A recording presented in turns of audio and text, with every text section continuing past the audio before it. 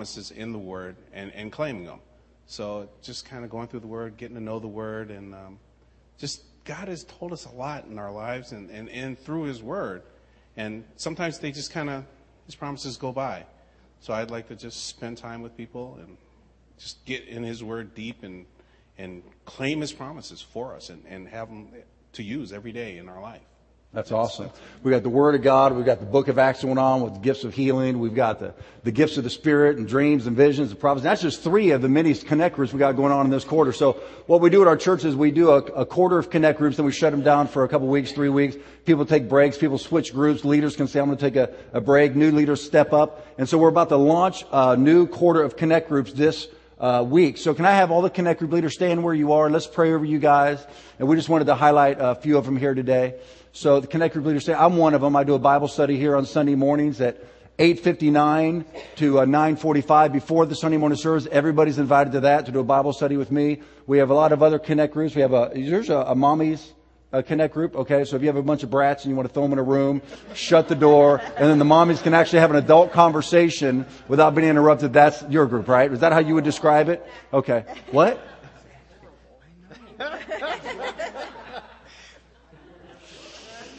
For those of you that don't know me, I have 6 of the most wonderful kids in the entire church, and we pretty much have to tolerate everybody else's kids.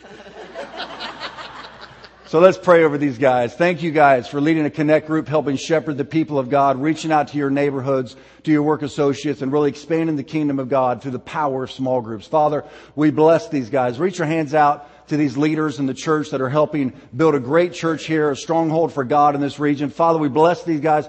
We pray for protection over them, because when they begin shepherding your people, Satan loves to attack their homes. And so we say no in Jesus' mighty name. Father, we pray for the angels of God, the peace of God, the Holy Spirit of God to rest upon these folks and giving them protection, wisdom, blessing, prosperity, and breakthrough in their own lives as they roll up their sleeves to help build community in this house. We prophesy over these connect groups and say they will be the best connect groups we have ever had this quarter in the history of this church. Life and liberty and worship and freedom and love reign in this church through these connect groups this quarter in Jesus' name.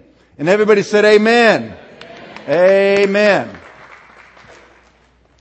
Well, I got a great testimony lesson, Donette, through Shelley Cowpersmith, Mark's wife, that you guys prayed over her this last week, and she said she's had a chronic condition for probably 15, 16 years, and she said that there's some symptoms in her body that have disappeared for the first time in 14 years, and that just happened this week. Yeah. So look, we pray for the sick here, and we don't stop praying for the sick here. Even when we don't get the results we want, we keep praying for the sick here, because that's what Jesus did. And if you keep praying, you're going to get some results. And we rejoice with those who rejoice, and we weep with those who weep. I want to celebrate also the Hoyts, who's one of the drummers. I saw them a few minutes there. Well, okay, well, yeah.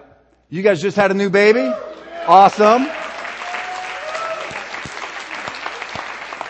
And she's in the baby center. Oh, he's hungry. Yeah, I didn't know how to quite say that tactfully. He's hungry. Congratulations, you guys. That's awesome. Today I want to talk to you briefly about the power of life-giving friendships. And I want to talk about how to develop life-giving relationships. We were all made by God. We were created by God to connect with God, but also with others. In church, we have been very good at teaching on the God-shaped hole in each one of us. Now, I'm going to say something that's probably going to shock you at first, but I can prove it biblically. All of us have a God-shaped hole on the inside of us, and we talk about that well in church, and that God's the only one that can fill that God-shaped hole, and everybody in life that's trying to find their purpose in life, trying to find their meaning in life, trying to find that deep satisfaction within their own soul, are only going to find it when they receive Jesus Christ and He comes into their soul, the creator of their soul, and that hole is filled up. And we say you can't look to your spouse for it, you can't look to your kids for it, you can't look to your career for it, and that's all true. But there's a truth that we don't teach well on at all, if at all, and that is there's also a human-shaped hole in you that God can't fill.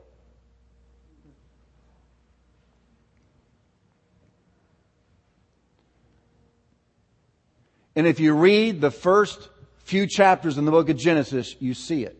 Really, the first chapter and second chapter.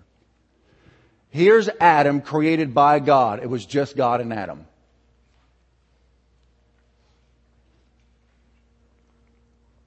And he's walking with God in the cool of the day. Made in God's image. But God said something radical. God looks at the man He just made and said this phrase. It is, now listen, remember when He created the world, He created the cattle and He created the fish and He created the sky and He created and every time He created something He said, it is good. And He said, it is good, it is good. On the last day sixth day He creates man in His image and said, it is very good. So Adam was created very good. But then God looked at him at one point and said, it is not good that Adam is alone.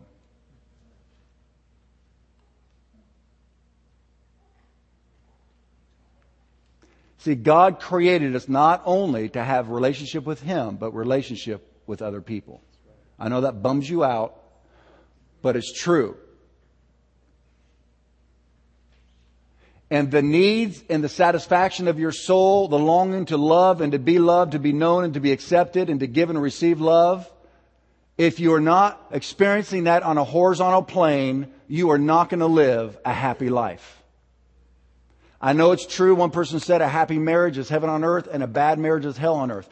Relationships are hard. But if you can work through the relationship difficulties to the place where that relationship is working, it really is heaven on earth. And you can say amen to what I'm saying today. So God creates Eve for Adam. And listen, Adam knew, felt, tasted the difference between his relationship with God Almighty and his relationship with Eve. Because Adam, comparing the two relationships, did not say about God what he said about Eve. He turned to her and said, bone of my bone and flesh of my flesh. Yeah! I mean, he was excited about her. He wasn't excited about the giraffe or the hippo or the platypus or the hippopotamus or the rabbit and all these other, quote, helpmeets that God brought by him trying to find an equal. It wasn't until Eve came along that Adam prophesied, bone of my bone, flesh of my flesh. A man will leave his mom and dad and cleave to his wife. See, there's a human-shaped hole. There's a relationship need in every one of us that you cannot deny. Most of us deny, and you consider yourself well-balanced because you have a chip on both shoulders. Most of us, if not all of us, have been hurt by people, and we have hurt people. Therefore, we try to avoid relationships, but you are robbing yourself of the life God has created you for. Now, we've confused these four categories. We've confused friends with friendly people. You see, when the plane lands, the conversation's over. That was just an acquaintance. When the church service is over and the crowd leaves, that was just familiarity. That's what the Connect groups are talking about. When the project is over, so is the team. That was camaraderie. But Jesus has called us to something much deeper and longer lasting than all of these three, and that is friendship. Look what He says in John 15:15. This is God talking to us. I no longer call you servants because a servant does not know his master's business. Instead, I have called you, say it out loud. Doesn't that just feel good? I have called you friends. That's the apex of Christianity. That's the ultimate calling. in life. Friendship with God and friendship with one another. Everything you and I desire in life, in relationships, is found not in a boss-employee relationship, not in a pastor-prisoner relationship. It's not in a team-oriented relationship. It's in something called friendship. And we all long for it. We all need it. Jesus explains friendship this way. For everything I've learned from my Father, I've made known to you. Full disclosure is what brought these guys into friendship. I remember one youth pastor telling me that when he first showed up to this particular church, I don't like saying this because it sounds like I'm criticizing other churches. I'm criticizing a religious spirit, okay? The pastor said, when he came up and said, I want to volunteer in the church, the pastor said, I'm not going to shake your hand for 1 year until you prove your faithfulness. I thought, what a diabolical religious system of legalism and performance and failure is that? When Jesus is out having dinner with the worst of society. Religiosity is mean, and yet it says it's offering the friendship of God, and yet it hands out fear and shame and controlling and condemnation. So as we are in this church trying to develop life-giving friendships with one another, there are many things I could teach on today. This really would be a whole weekend seminar on relationships. But I just want to look at 3 things that we can start with that we need to know. You guys ready? Number 1, you need to know that many people are lonely. The innate need to connect marks us from the nursery to the grave. You know, it's proven that infants that are not held, hugged, or touched, even if they have parents that give them food and clothing, will have a retarded neurological disorder. Now, we know this firsthand because we adopted Samuel from Vietnam, who was completely neglected for the first 15 months of his life. He was put in an orphanage in Vietnam. He was not held. He was not touched. He was not hugged. All he was given was 2 bottles a day until he was 15 months old. He was completely neglected emotionally and physically, almost to the point of death. Our pediatrician, when they first saw Samuel, said he has been starved to death. He looked like a little frog. I mean, he was just tiny, tiny. And when we first adopted him, he would go up to the wall and he would bang his head against the wall incessantly. I was in a hotel room with him in Vietnam, just hanging out for 3 weeks trying to get his visa. And I'd just be sitting there watching the 3 channels in Vietnam. One was Vietnamese MTV. That was very interesting. And there were a couple other channels. And Samuel would get away and he would go over to this hollow wooden door in the hotel. Before I knew it, he'd be going, boom, boom, boom, boom, boom. And it's echoing all the way down the hallway, in the hotel. I was grab him, bring him all the way back. I put chairs up against it. I put, mattress up against the door. Anything to protect him. When we finally got him home, we had to buy him a helmet off the internet so he stopped. But what was he trying to do? Psychologists tell you that and child development psychologists tell you he's trying to stimulate his nervous system. Because it had not yet been developed because he did not have that physical touch. Social isolation is the number 1 reason for suicide. So that's from the cradle. In fact, there's something psychologists call the human moment. This need for affection and touch is best described in what's called the human moment. And that is when an infant is crying and mom walks in and looks into the crib and the infant reaches up spontaneously and voluntarily, just what I'm made for. And the mom reaches down and they connect.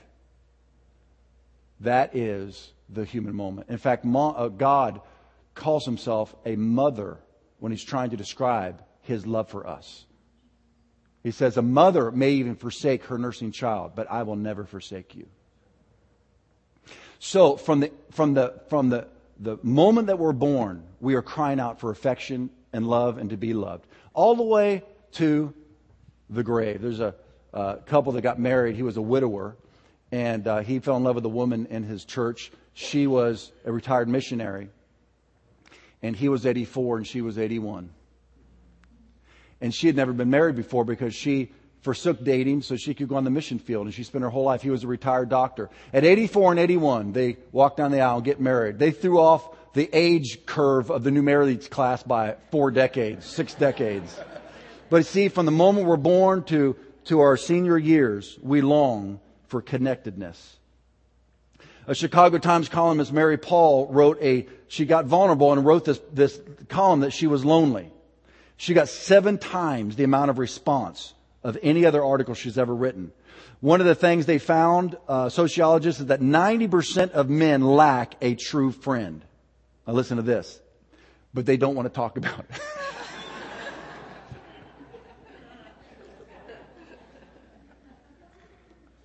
Why is that? Well, now listen, I'm going to be talking about a lot of psychology and sociology, but listen, please. I know we're a charismatic church, we're word-oriented people, but do you know the Bible talks more about the mind and the personality and the soul of the human being than practically anything else? So sociology and psychology is just studying God's beautiful creation, which is you and I. So don't throw sociologists and psychologists under the bus. Just because you speak in tongues, can you keep your marriage together? Hello. Just because you can heal the sick, can you balance your checkbook and not fight over the money in your house? You know, just because you come to church and wag your Bible, you having problems in your sex life at home? Hello. Okay, so why do men not to prefer to talk about the fact that they're lonely and have no friends? Because psychiatrist Jacqueline Olds researched and found that loneliness is something people associate with losers. Mother Teresa says loneliness is the leprosy of modern society. Alameda County study is one of the most thorough research projects on relationships found this. America is the lowest point of community in its history. The sense of community.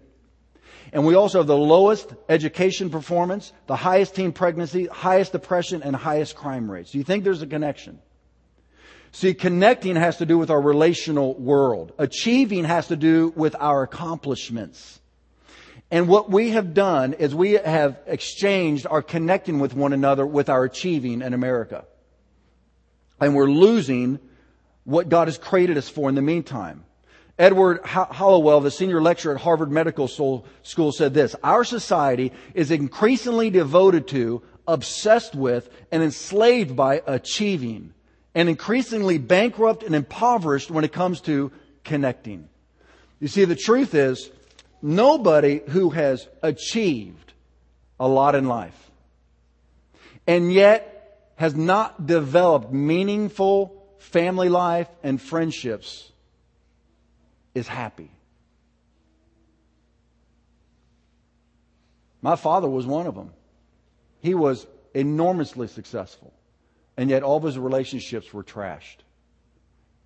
And when he was on his deathbed in the hospital, and I'm standing looking at him, and he couldn't talk because of the cancer, and he could just look at me with his eyes. The look in his eyes said everything. He had said it to my sisters before I got there, how remorseful he was. That he did not have better relationships with his children. And he couldn't do anything about it at that point. He achieved a lot, except for his connectedness. We have another situation right now that's happening just like that. And I don't want to be too transparent on somebody else's behalf, but it's really a shame to watch somebody who has not learned how to develop life-giving relationships coming to the end of their life and what it looks like. And yet a person who has not achieved much in life but has loving, life-giving relationships is a rich, rich person. For centuries, the best thinkers have tried to tackle this problem. This God-designed hunger for community. Plato wrote The Republic. Augustine wrote The City of God. It's why we attend churches, go on blind dates, and are on these social networking sites. We're trying to connect. In a book called The All Better Book, the question was posed to children. With billions of people in the world, someone should be able to figure out a system where no one is lonely. What do you suggest? Here are some suggestions from some children. Kalani, age 8, says, people should find lonely people and ask their name and address. Then ask people who aren't lonely their name and address. When you have an even amount of each, assign lonely and not lonely people together in the newspaper. Now, there are these social dating sites that are actually trying to do that very thing. Max 9 says, make food that talks to you when you eat. For instance, it would say, how are you doing? And what happened to you today?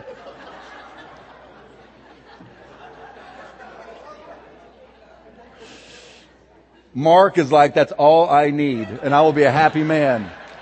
I could have the best of both worlds. Matt chapter 8, if you don't know our senior associate pastor, if you take him out to lunch, you have made a friend for life. Matthew chapter 8. Matt, age 8. Wow. Am I a preacher or what? Matt, age 8 says, we could get people a pet or a husband or wife and take them places. It's a pretty simple solution. Or this last one, sing a song, stomp your feet, read a book. Sometimes I think no one loves me, so I do one of these things. Well, listen, Jesus has the answer. This is what He said to us, family. By this, all men will know that you are my disciples if you love one another. He didn't say the way you build church buildings together, the way you feed the poor together, the way that you worship together. That's not how people will know that we are followers of Jesus Christ. He said the way that we are loving one another. A community of loving people is God's signature. Jesus calls it the kingdom of God. The book koinonia, the word koinonia, fellowship in the New Testament, the Greek word Jesus used, it literally means a love that cements the believer to the Lord Jesus and to one another by the power of the Holy Spirit. We are supposed to be a supernatural community. Now listen, this is really important. The Bible does not say that we are to create unity. It says we are to endeavor to try everything you can, strain every ounce of your soul to maintain the unity of the Spirit. In other words, God created us unified. Adam and Eve in the garden were unified. He made us in His image. Now listen, God and Jesus and the Holy Spirit are a unit. They are completely compatible, completely submitted to one another, completely in love with one another, completely prefer one another. They are completely one. And He made us in His image. Let us make them in our image.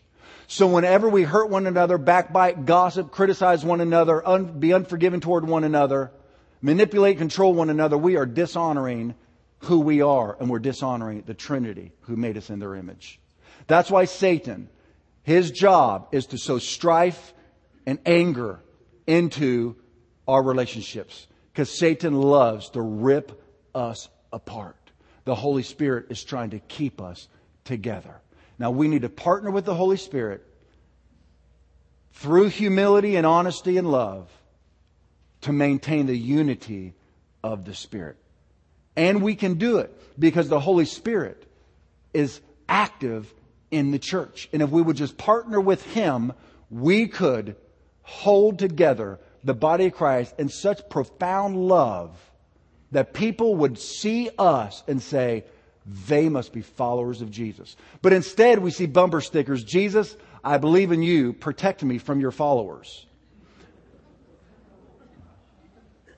This is what Jesus says. This is my command, that you love one another as I have loved you, which is we must love one another unconditionally.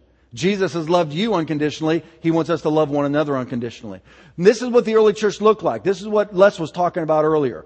So continuing daily with one accord in the temple and breaking bread from house to house, they ate their food with gladness and simplicity of heart, praising God and having favor with all the people. And the Lord added to the church daily those who were being saved. Jesus said this about the power of community in the church. Again, I say to you that if two of you agree in harmony on earth concerning anything they ask, it will be done for them by my Father in heaven. For where two or three are gathered together in my name, I am there in the midst of them. Jesus is fighting for our unity. Satan is fighting against our unity. That is why we need to agree with Jesus for every relationship we have in our lives today. so Jesus can have what He wants. His John 17 prayer, I pray that they will be one, just like you and I are one, so that they and us can be one. That is what Satan's fighting against. And that's what we need to be fighting for. Community is worth fighting for. We just about lost a precious relationship this week. And through much tears and prayers and communication, that relationship was won. And I'm telling you, everybody is happy because of it. But it took effort and gut-wrenching honesty. And I know that's uncomfortable, but the payoff is worth everything. Because your relationship goes to a higher, deeper, broader love. I mean, these people I'm talking about, which I won't be transparent or vulnerable for their sake. These people I'm talking about now, if you were to say something bad about them, I will punch you in the nose. That's how I feel right now. Because we've gone through the trenches of relational conflict together. And we came out understanding each other deeper, loving each other more. I feel like, man, we know each other. We love each other. We've humbled ourselves from one another. You are one of my friends. Are you following me? I won't punch you in the nose, by the way. Don't test me, because who knows? Community is the place God made us for. Community is the place where God meets us. Okay, so you say, all right, I know it's true. I know it's true. But you don't understand. Look, here's my second point. We already know this. It's difficult because nobody is normal. This is the second thing you need to know. Number one, many people are lonely. Number two, you're not normal. Don't flatter yourself like that. You fell from grace just like I did. Look what the Bible says. Everybody but you sinned and fell short of the glory of God.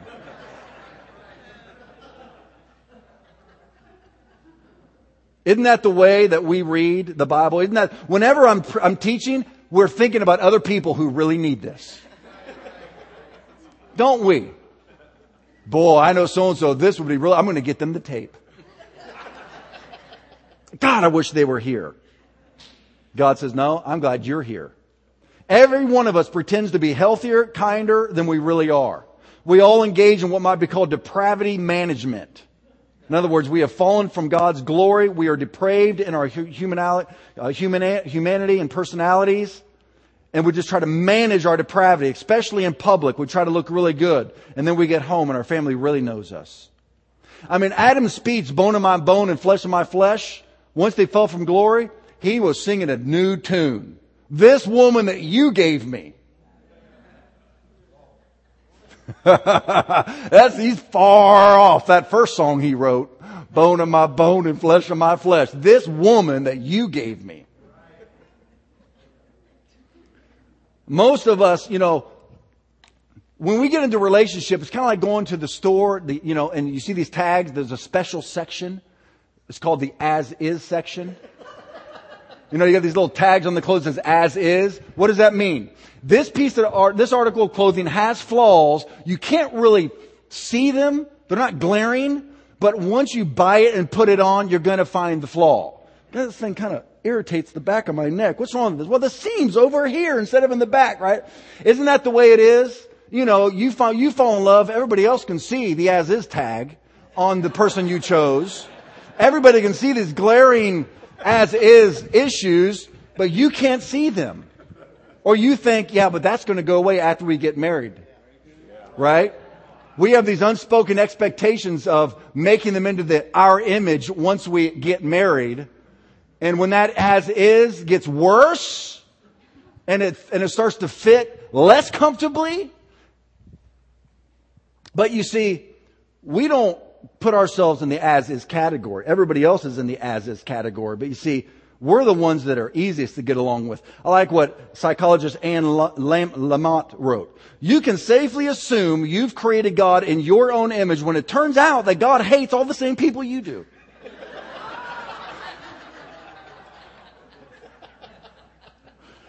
You see, we try to separate the world into normal people and healthy people like us and then the difficult people. There's this article, there's a title of an article in a magazine that actually says this: totally normal women who stalk their ex-boyfriends. Well, if stalking is totally normal,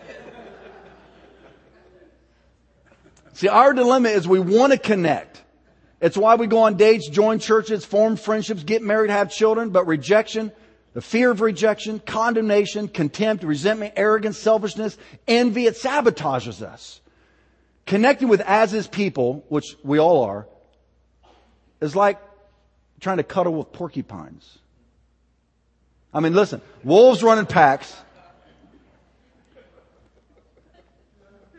Does that, I mean, that's what it's like, you know, when you come to church and you're supposed to be in a relationship with somebody, you're in the worship team, you're working in the children's ministry, and you can see the as is tag on this person is larger than anybody else's.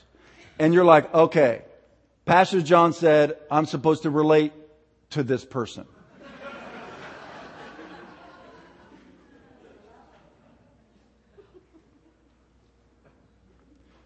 This is the new team member that has been given to me. See, listen. There's a reason why wolves run in packs, sheep huddle in flocks, herds of elephants and gaggles of geese, and even murder of cows. But there is no special name for a group of porcupines. They travel alone. Except one time per year in the springtime. And they actually have to do a dance, and they have to move their quills around to be able to have that special moment. And that's what we try to do in church. We try to negotiate one another, get close to one another, not hurt one another or get hurt by one another. And how many of you have ever done that and experienced what this guy experienced?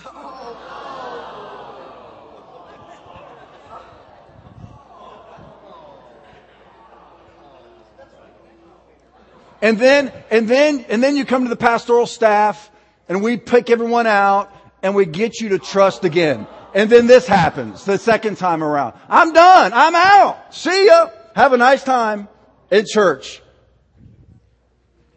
And you get blown out. But here's the truth. You've done that to other people. I have not. See, you're still in denial.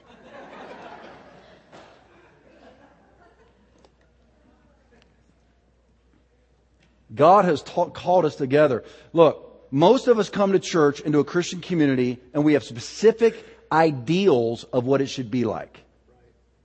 I'm going to just ask the pastoral staff. We get it all the time. Everybody comes with their paradigm of what church is supposed to look like and what it's supposed to be like. I have my own paradigm of what it's supposed to look like. And when it doesn't pan out, we say, oh, those people are a bunch of hypocrites down there. Well, there's probably a couple in Joe's church or Harry's church, or I can point to some churches that have hypocrites, but most churches are made up of imperfect people trying to love, learn, and live life together.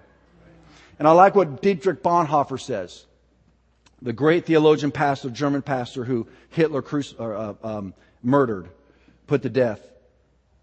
The moment this disillusionment comes over the individual and the community, what disillusionment? That there is no perfect church. You finally come to that realization. He says, the better for both. Those who love their dream of Christian community more than the actual Christian community itself becomes destroyers of that Christian community. The Bible is full of imperfect people. All you have to do is read the book of Genesis. You've got adultery, murder, and Cain and Abel. You've got brothers being jealous of brothers and throwing brothers into pits and selling them into slavery. You've got incest.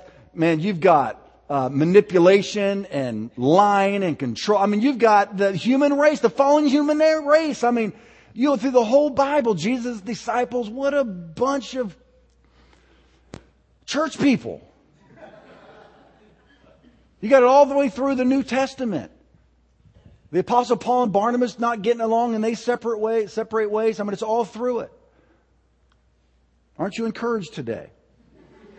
And here's my final point. Third thing you need to know. You need help sometimes too.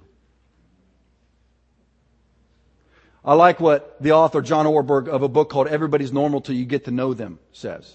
When I'm alone, I can convince myself I'm quite a humble person. Then when I'm with other people and I hear someone else receiving all the praise, a voice that is decidedly not humble at all starts protesting inside of me loudly.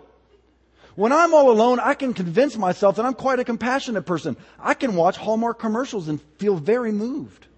Then when I'm with real human beings and I realize that I would have to expend energy and sacrifice time and be uncomfortable to practice compassion, it turns out I'm not nearly as altruistic as I thought I was.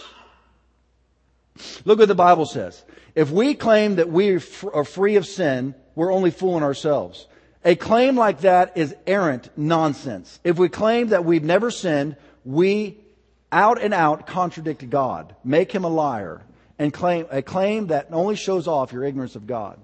Now here's the truth. Humility and trust are the foundation of community, not perfection. You see, when you and I have our imperfect parts, it creates shame in us. This is what happened in the Garden of Eden.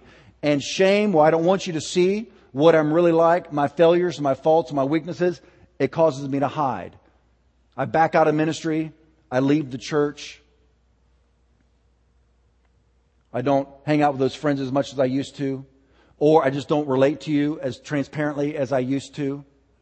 Because I don't want you to see my bad points. But honesty and acceptance is actually the only way into true community. That's why people have gone through AA or NA or SA.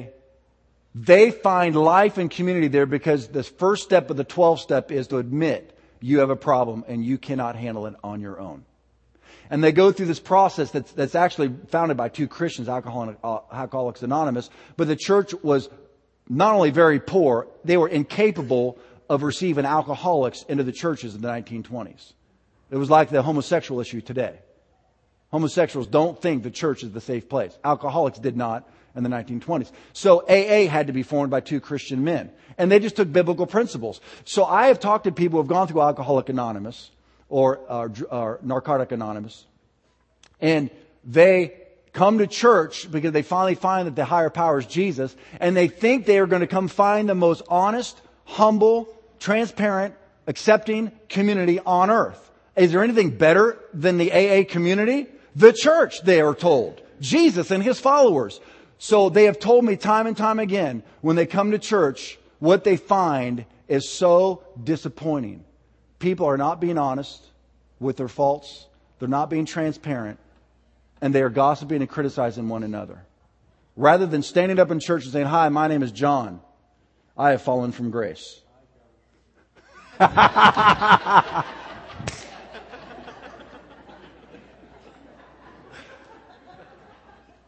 That's perfect, Francisco. I love it. What's the Bible say? Love covers all sins. Listen, if you're a gossiper in this church, if you want to talk to other people about how other people afflict you, listen to this. He who covers a transgression seeks love, but he who repeats a matter separates friends.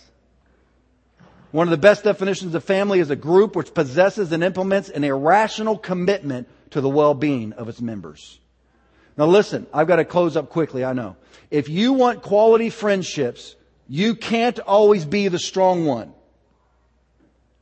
Look what the Bible says. Make this your common practice. Confess your sins to each other and pray for each other so that you can live together whole and healed. The prayer of a person living right with God is something powerful to be reckoned with. It is precisely your weaknesses that are a point of connecting that make deeper friendships. I love being in connect groups and everybody's kind of got the Bible and they got their hallelujah on. And then somebody gets honest and said, "I've really been struggling this week." And all of a sudden, the moment. Is anybody else going to be honest? You know what? Me too. Me too. Now right now, some of that scares you guys. You'll never go to a connect group. But let me tell you what happens in that room. When I hear Mark say, "Hey, in our young marriage group, people are getting honest about their marriages and some are really struggling and now they're laughing, they're crying, they're sharing and they would not miss that group for anything." I said, "Don't do anything. He doesn't have any work to do now." Because the friendship that has taken place in that group is what every small group facilitator hopes for, is that you'll truly find true community. And it comes from just being honest about who you are. Humility is honest assessment of your present condition. If your primary goal, now listen, I'm coming to a close. If your primary goal is to hide your brokenness from others' eyes, you may get quite good at it. and may convince others of your strength and competence, but you will never live in community. Friends serve one another. I mean, think about the guy that was on the mat in the Bible. The 4 friends, his small group, that took the paralyzed guy on the mat, ripped open the roof where Jesus had a Bible study going on, dropped him down in front of Jesus and that big religious crowd, and healed him. Think about him. Lives the rest of his life, living life large. Think about every time he looked at that mat. I suspect having his legs back was awesome. But I bet you having those friends was just as awesome. I bet you every time he looked at that mat, he thought about his friends that went out of their way to get his needs met. And what about his humility? What about his humiliation? Being the crippled guy that gets lowered down into that roof in front of a Bible, interrupting a Bible study. This person's like, no, let's not do this. No, I'm not important enough. No, Jesus is teaching. No, all the Pharisees are there. No, the church leaders are there. It's a church meeting. No, stop ripping the roof open. All the attention's going to be on me.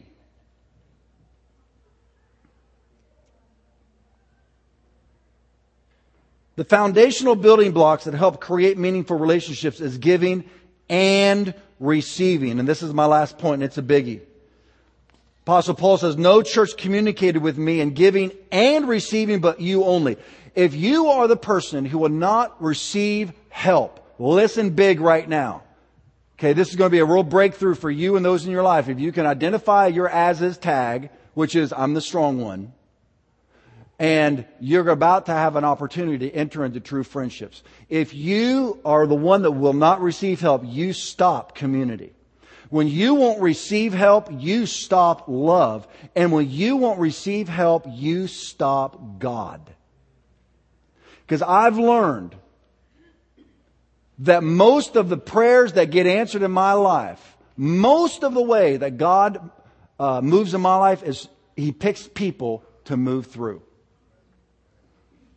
Look what King David said. The Lord is for me among those who help me. He recognized God and those around Him.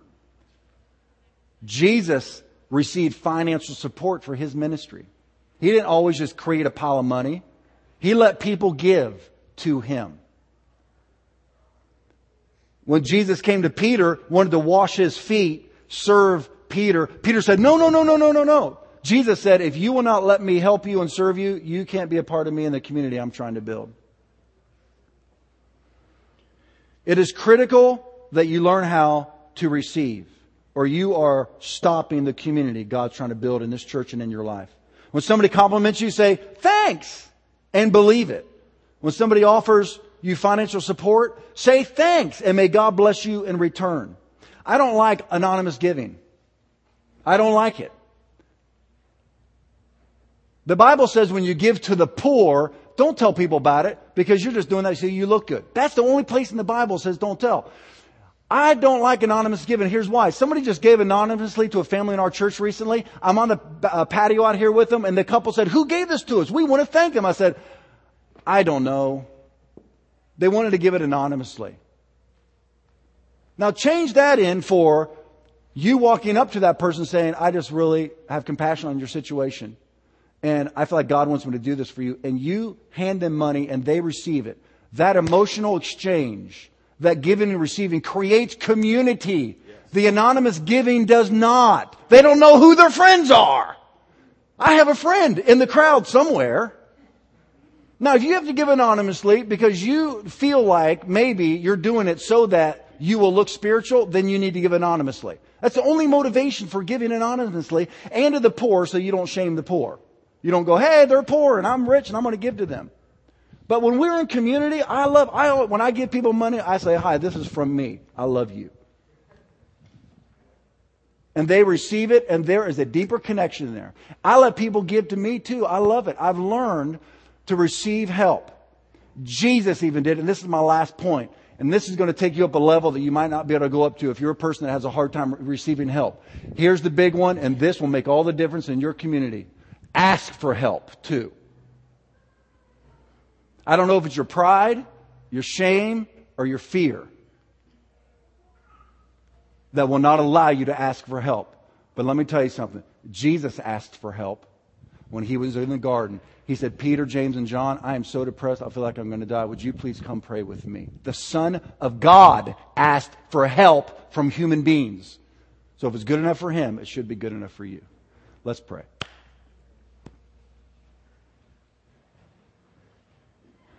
Father, I pray against the fear, the hiding, the fear of rejection, not wanting to be the dog with all the quills in the face, not wanting to be the one to cause that kind of harm. Father, I pray there'd be such humility, honesty, truth, transparency, love, and acceptance in this house that you could look upon that house and just say, that's my church. That's the place I want to dwell. I pray for those in here today, Lord, who've shut themselves out of human relationships, that they would begin to trust again. I pray for those who are always the strong one in this house, Lord, that they would begin to let people in again. So healing and health and life can happen in this place, your church. In Jesus' name. Amen. Well, speaking of community, I'm going to call the prayer teams down. And they're going to pray for the sick. They're going to pray for any need you might have.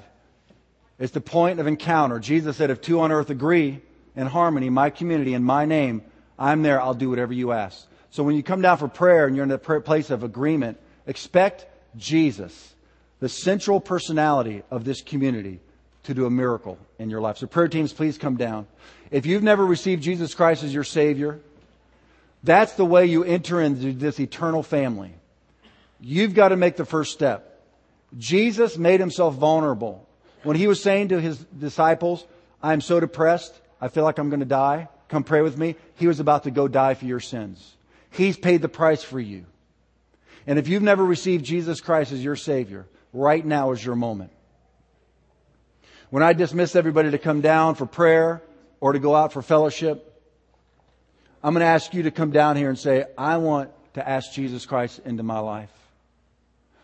The moment you do that, Jesus is going to forgive you for every sin you've ever committed, not even talk to you about Him. Then He's going to breathe His Holy Spirit into your soul and you're going to experience the peace of God. And you will enter the eternal family of God. You will become a son or daughter of God. And the last thing I want to say is, right after church, we're going to exercise community by going to Round Table Pizza and we're going to eat together and just have fellowship. Koinonia, the community of God. It's right over there in PQ. It's in your bulletin. We're all going to go over there and just eat together, hang together, have fun in community, and fill that human-shaped hole in the inside of us by getting to know each other a little better. So, God bless you. Thanks for coming today. Check out a Connect group. Come down for prayer for salvation or healing. And I'll see you at Round Table Pizza in just a few minutes. God bless you. Thanks for coming today.